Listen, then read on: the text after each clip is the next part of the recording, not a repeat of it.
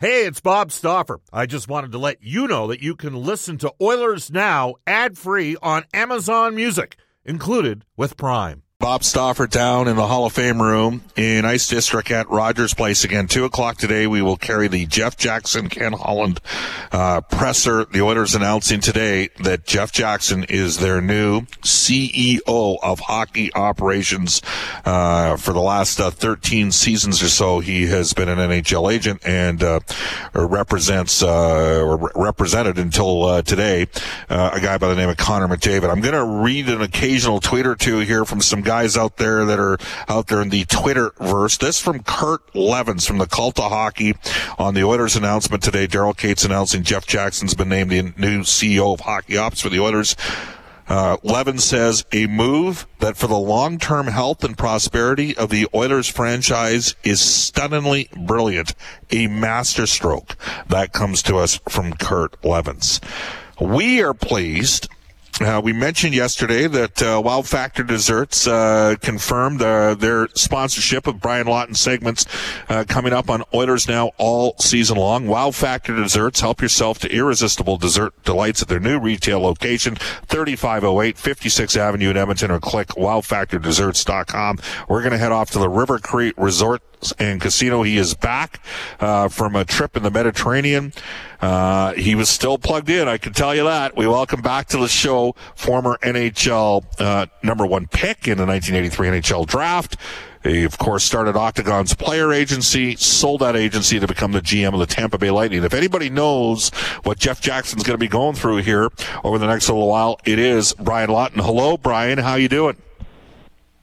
Doing fantastic, Bob, and thank you for that plug. We did talk a couple of times while I was over in Europe, as things generally get pretty slow in the middle of the summer, but there's always something going on in the NHL. Yes, well, there are people that can be discreet and have honor, so that's always appreciated. Integrity is a great thing. Tell me this. Your initial thoughts when hearing the news that Jeff Jackson will become or is the new CEO of hockey operations for the Edmonton Oilers? I think it's a very proactive, very smart decision by Daryl Cates, to be honest with you.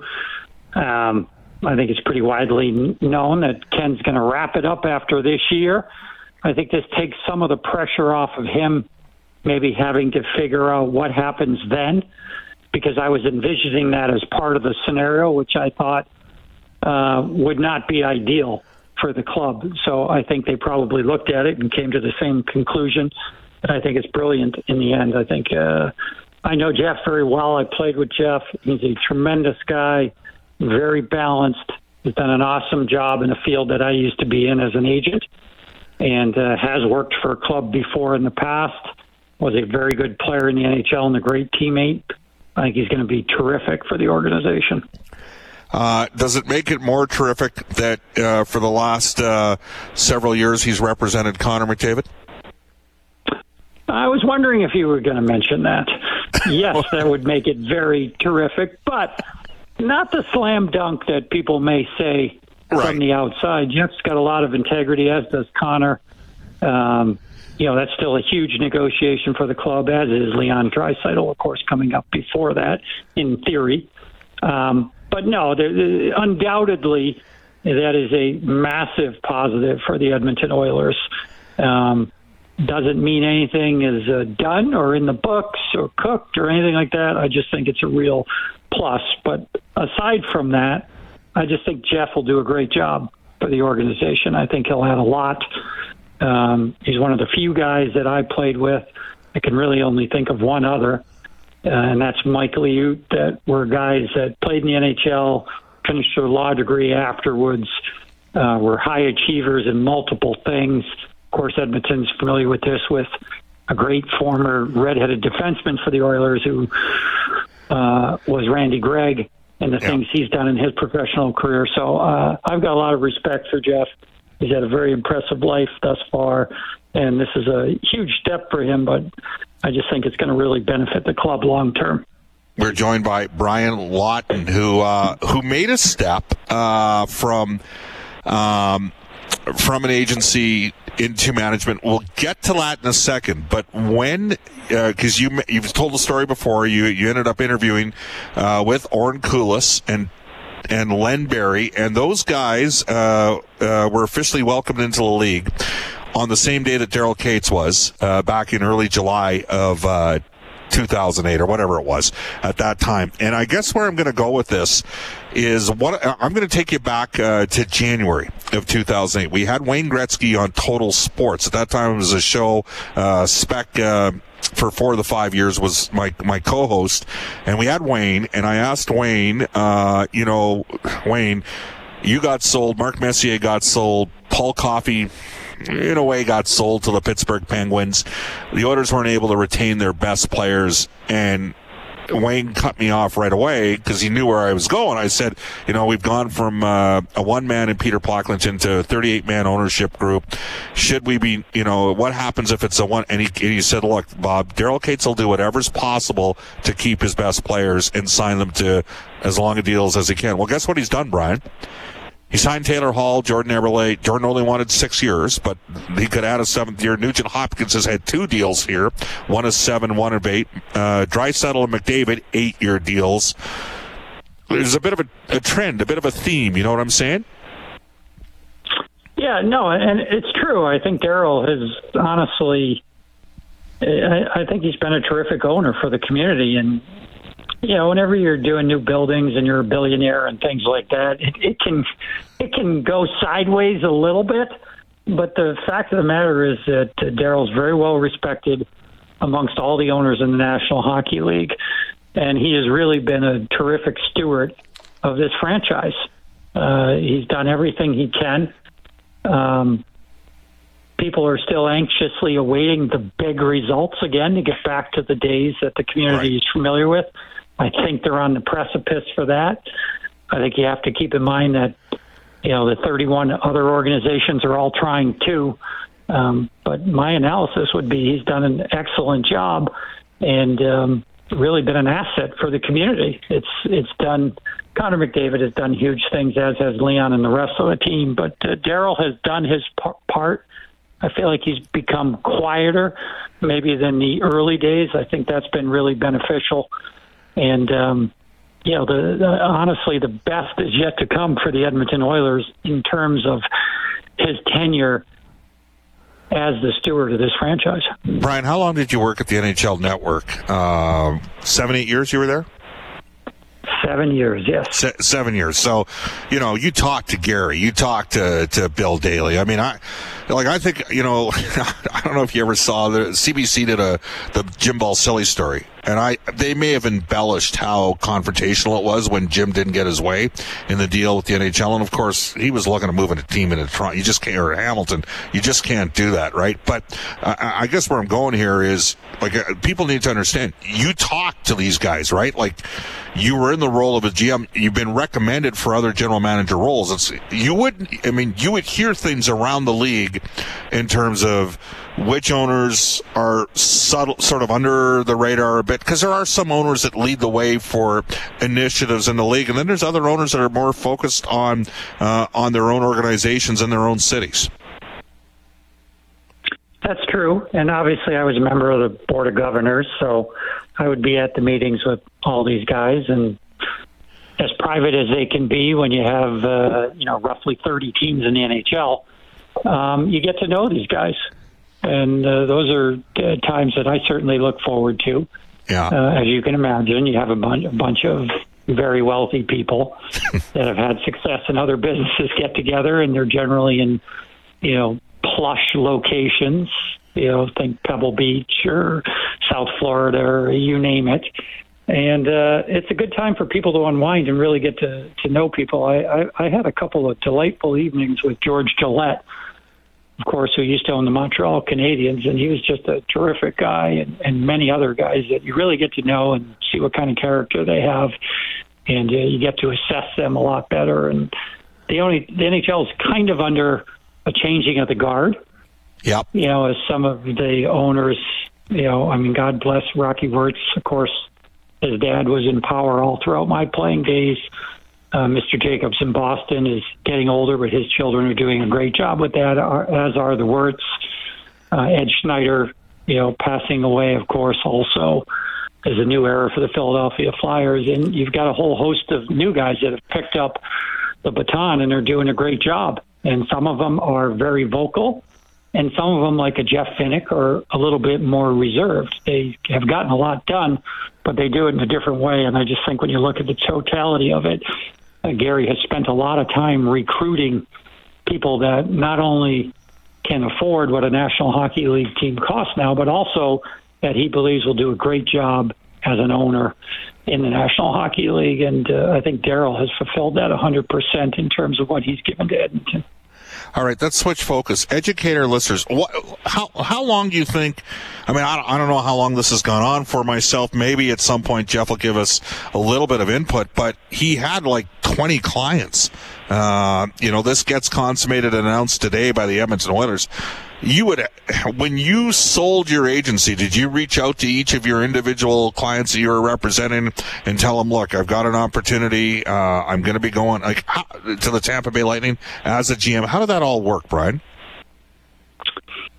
For me, it would be slightly different than Jeff.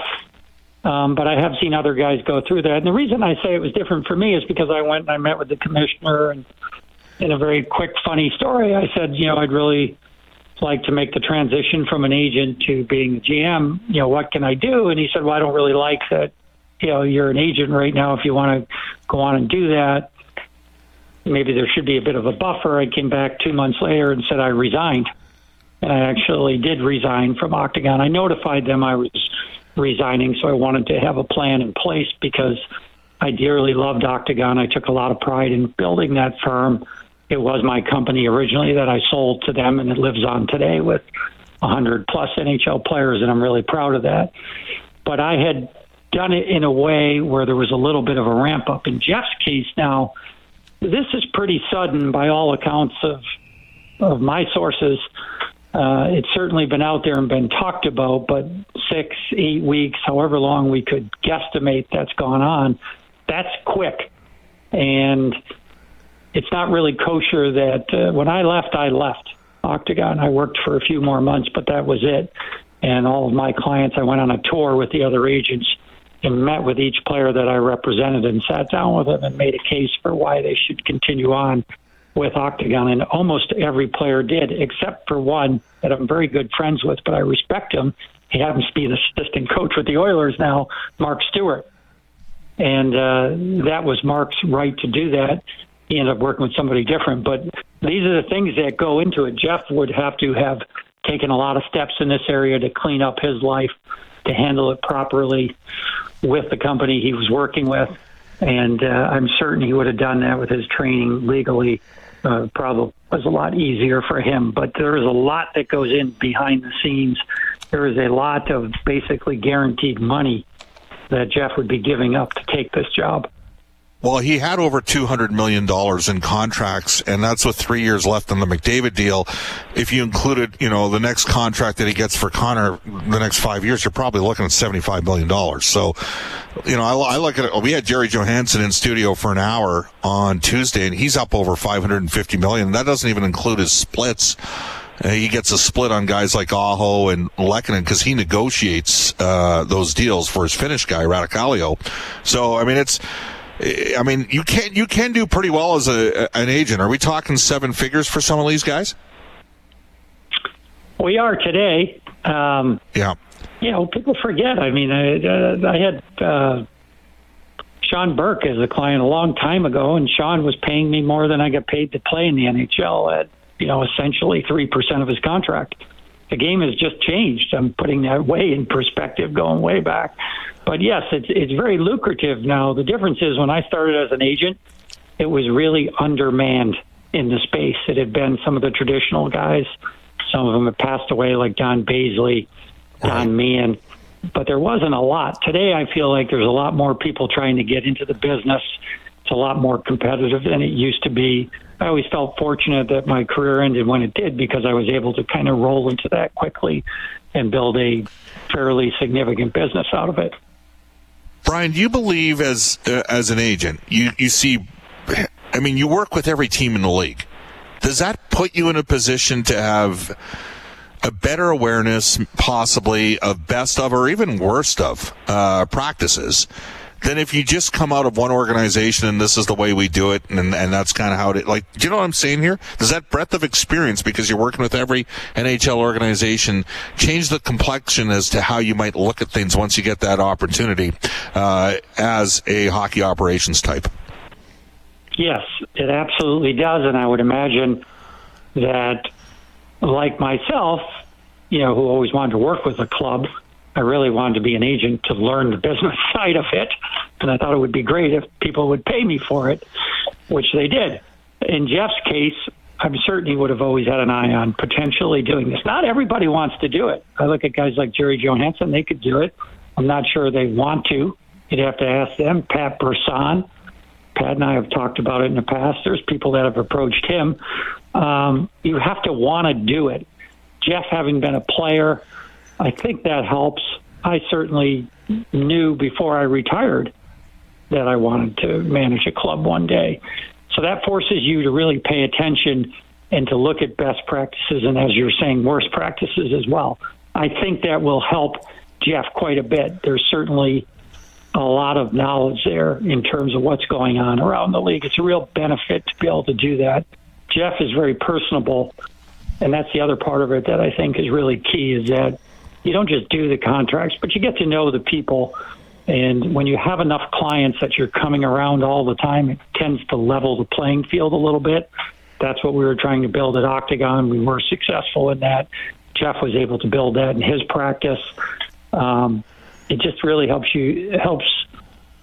the person, in Jeff's case, to get to know each one of the GMs and what they're all about. We're joined by Brian Lawton for Wow Factor Desserts. Brian mentioned Pat Brisson. Pat Brisson is one of 6 agents in the league that has more than $100 million worth of active contracts in a season right now. Craig Oster's at $214, former Manitoba Bison. Pat Brisson, long connected with Luc Robitaille in the LA Kings. He's at $211 million a year. JP Barry's at $159. Dan Milstein, who represents Evander Kane's, at $115 million. Jerry Johansson at $110, and Pat Morris from Newport at $107. So Newport with 2 of the top 6 guys, and CAA with 2 of the so those are some of the bigger hitters, and then a couple independents, Johansson and Milstein, right with them. So, I mean, this is going to be really interesting to watch how this all unfolds. Because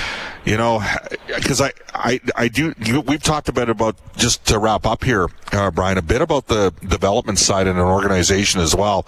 The second round of the 2016 draft for Jeff Jackson and Dave Gagne, those guys killed it. I mean, they got DeBrincat and they got Kyrou. Jordan Kyrou is a great player. Scored, I think, 37 goals last year. DeBrincat's had 2 40-goal seasons. They got Radish and Tkachuk as well that are full-time NHL players. Those guys are second-round picks. Like, second-round picks hit about 20% of the time. And I know they did some of their own development. And this is something that you started to incorporate when you're in agencies. You didn't just rely on the team to develop the player because you had a relationship with the player that predated the team. Yeah, I mean, for me, it was very personal. I can remember being a player for the San Jose Sharks, and I was up at Brainerd in Minnesota at a camp that Chuck Grillo, who was one of the top executives for the Sharks way back when, he was part of the 3-headed monster with Dean Lombardi and George Kingston. At that camp, Michael Barnett was there, of all people, and I was a player still at this time. And that was really the first time I said, when I retire and I start an agency, we're going to really focus on doing our own player development. And when I did that, I started it right away. I took it to Octagon with me. Octagon fought me early on as to why I would have that expense on the books, and I said, I believe it's our future, that we will be able to add a lot to our clients, and they will come and work with us because of it. Everybody's doing it now, but I think Jeff Jackson is a guy that's really paid attention in this area, and it's not just a box to check. It isn't just like some of the clubs in the NHL that say they have analytics, but really don't, or you just say it because an owner's going to ask you at some point. I think that's the way Jeff has treated player development, and I think that is going to be a huge plus for the Edmonton Oilers. Total curveball to wrap up. Mediterranean, were you in Greece? I was in Santorini and Mykonos for 8 days, and then I was in Capri, Positano, and Rome for another 8 days. And my wife hoodwinked me on this trip, but don't ever tell anybody that. I thought we normally go to Europe for about 10 days, sometimes 11 or 12. This was a little long. I love Europe. I enjoyed it. But even I was like, what day are we going home, honey? I had my kids with me. It was a very enjoyable trip. It was beautiful. I feel very fortunate to be able to take a break and do that, to be honest with you. Yeah, Brian, I flew my family to Vancouver for a week, and we went to the island for 2 days. So that was our island. It wasn't Greece. It was all good. It's some of these countries like Greece their economies are not doing great, and tourism is, how they're really surviving. And Americans and Canadians, because I met a lot of Canadians on this trip, all throughout Europe, are flocking over there in huge numbers. And in the U.S., a lot of Americans are as well, and they're not traveling around the U.S. So let's not forget about our home countries also, and make sure we all go out to Vancouver and spend more than a couple of days and keep our countries running. But North America is definitely supporting some of these European countries in a big way right now. There's a lot of shopping in Vancouver, and all I'm going to tell you is we could have afforded to have gone to Europe with what we spent on that trip. That's a whole other story. Great stuff. Hey, we look forward to having you join us starting again in late September. Thank you for providing us insight again on the Oilers announcement today that Jeff Jackson is the new CEO of Hockey Operations. Brian, much appreciated. Thank you, Bob. Again, Brian Lawton will join us in the fall. The show goes to 5 to 7. We can tell you that Frank Saravalli and Elliot Friedman and Brian Lawton are all confirmed for the upcoming season, and we're going to continue to work away at that. Might have a couple surprise guests, as well during regular guests. So they're important guys to get on the show. They know the league, they know the game, and it's awesome having them on. It's 12:55 in Edmonton. We'll take a quick timeout, but not before I tell you that some guests and winners now receive gift certificates to Ruth's Chris Steakhouse. It's the greatest steak you've ever had. You can follow the sizzle to 9990 Jasper Avenue and tell Chris and Chef Eltap that Oilers Now sent you. Bob Stauffer, Brendan S. Scott with you. We'll quickly get into some text. Cam Moon sliding in at 1 o'clock. This is Oilers Now.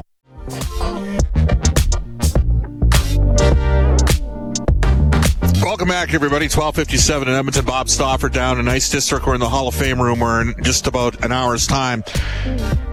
Jeff Jackson and Ken Holland's presser will take place. I will tell you this from Cactus Jack Bob. Well, Factor Dessert is going to get their money's worth this fall. Brian Lawton is a terrific guest on your show. There you go. We will tell you that the Oilers Now Injury Report brought to you all season long by James H. Brown Injury Lawyers. When accidents happen, go to jameshbrown.com. Trent Brown partnering up with Evander Kane of the Edmonton Oilers multiple times this year for various initiatives. Trent Brown, of course, the former All-Star CFL safety, winner of the 1993 Grey Cup with the Edmonton Eskimos. It is a bye week for the Edmonton Elks. You can keep texting us on the Ashley Fine Floors text line, 780-496-0063. Rob says, Bob, Jeff Jackson is a stellar hire.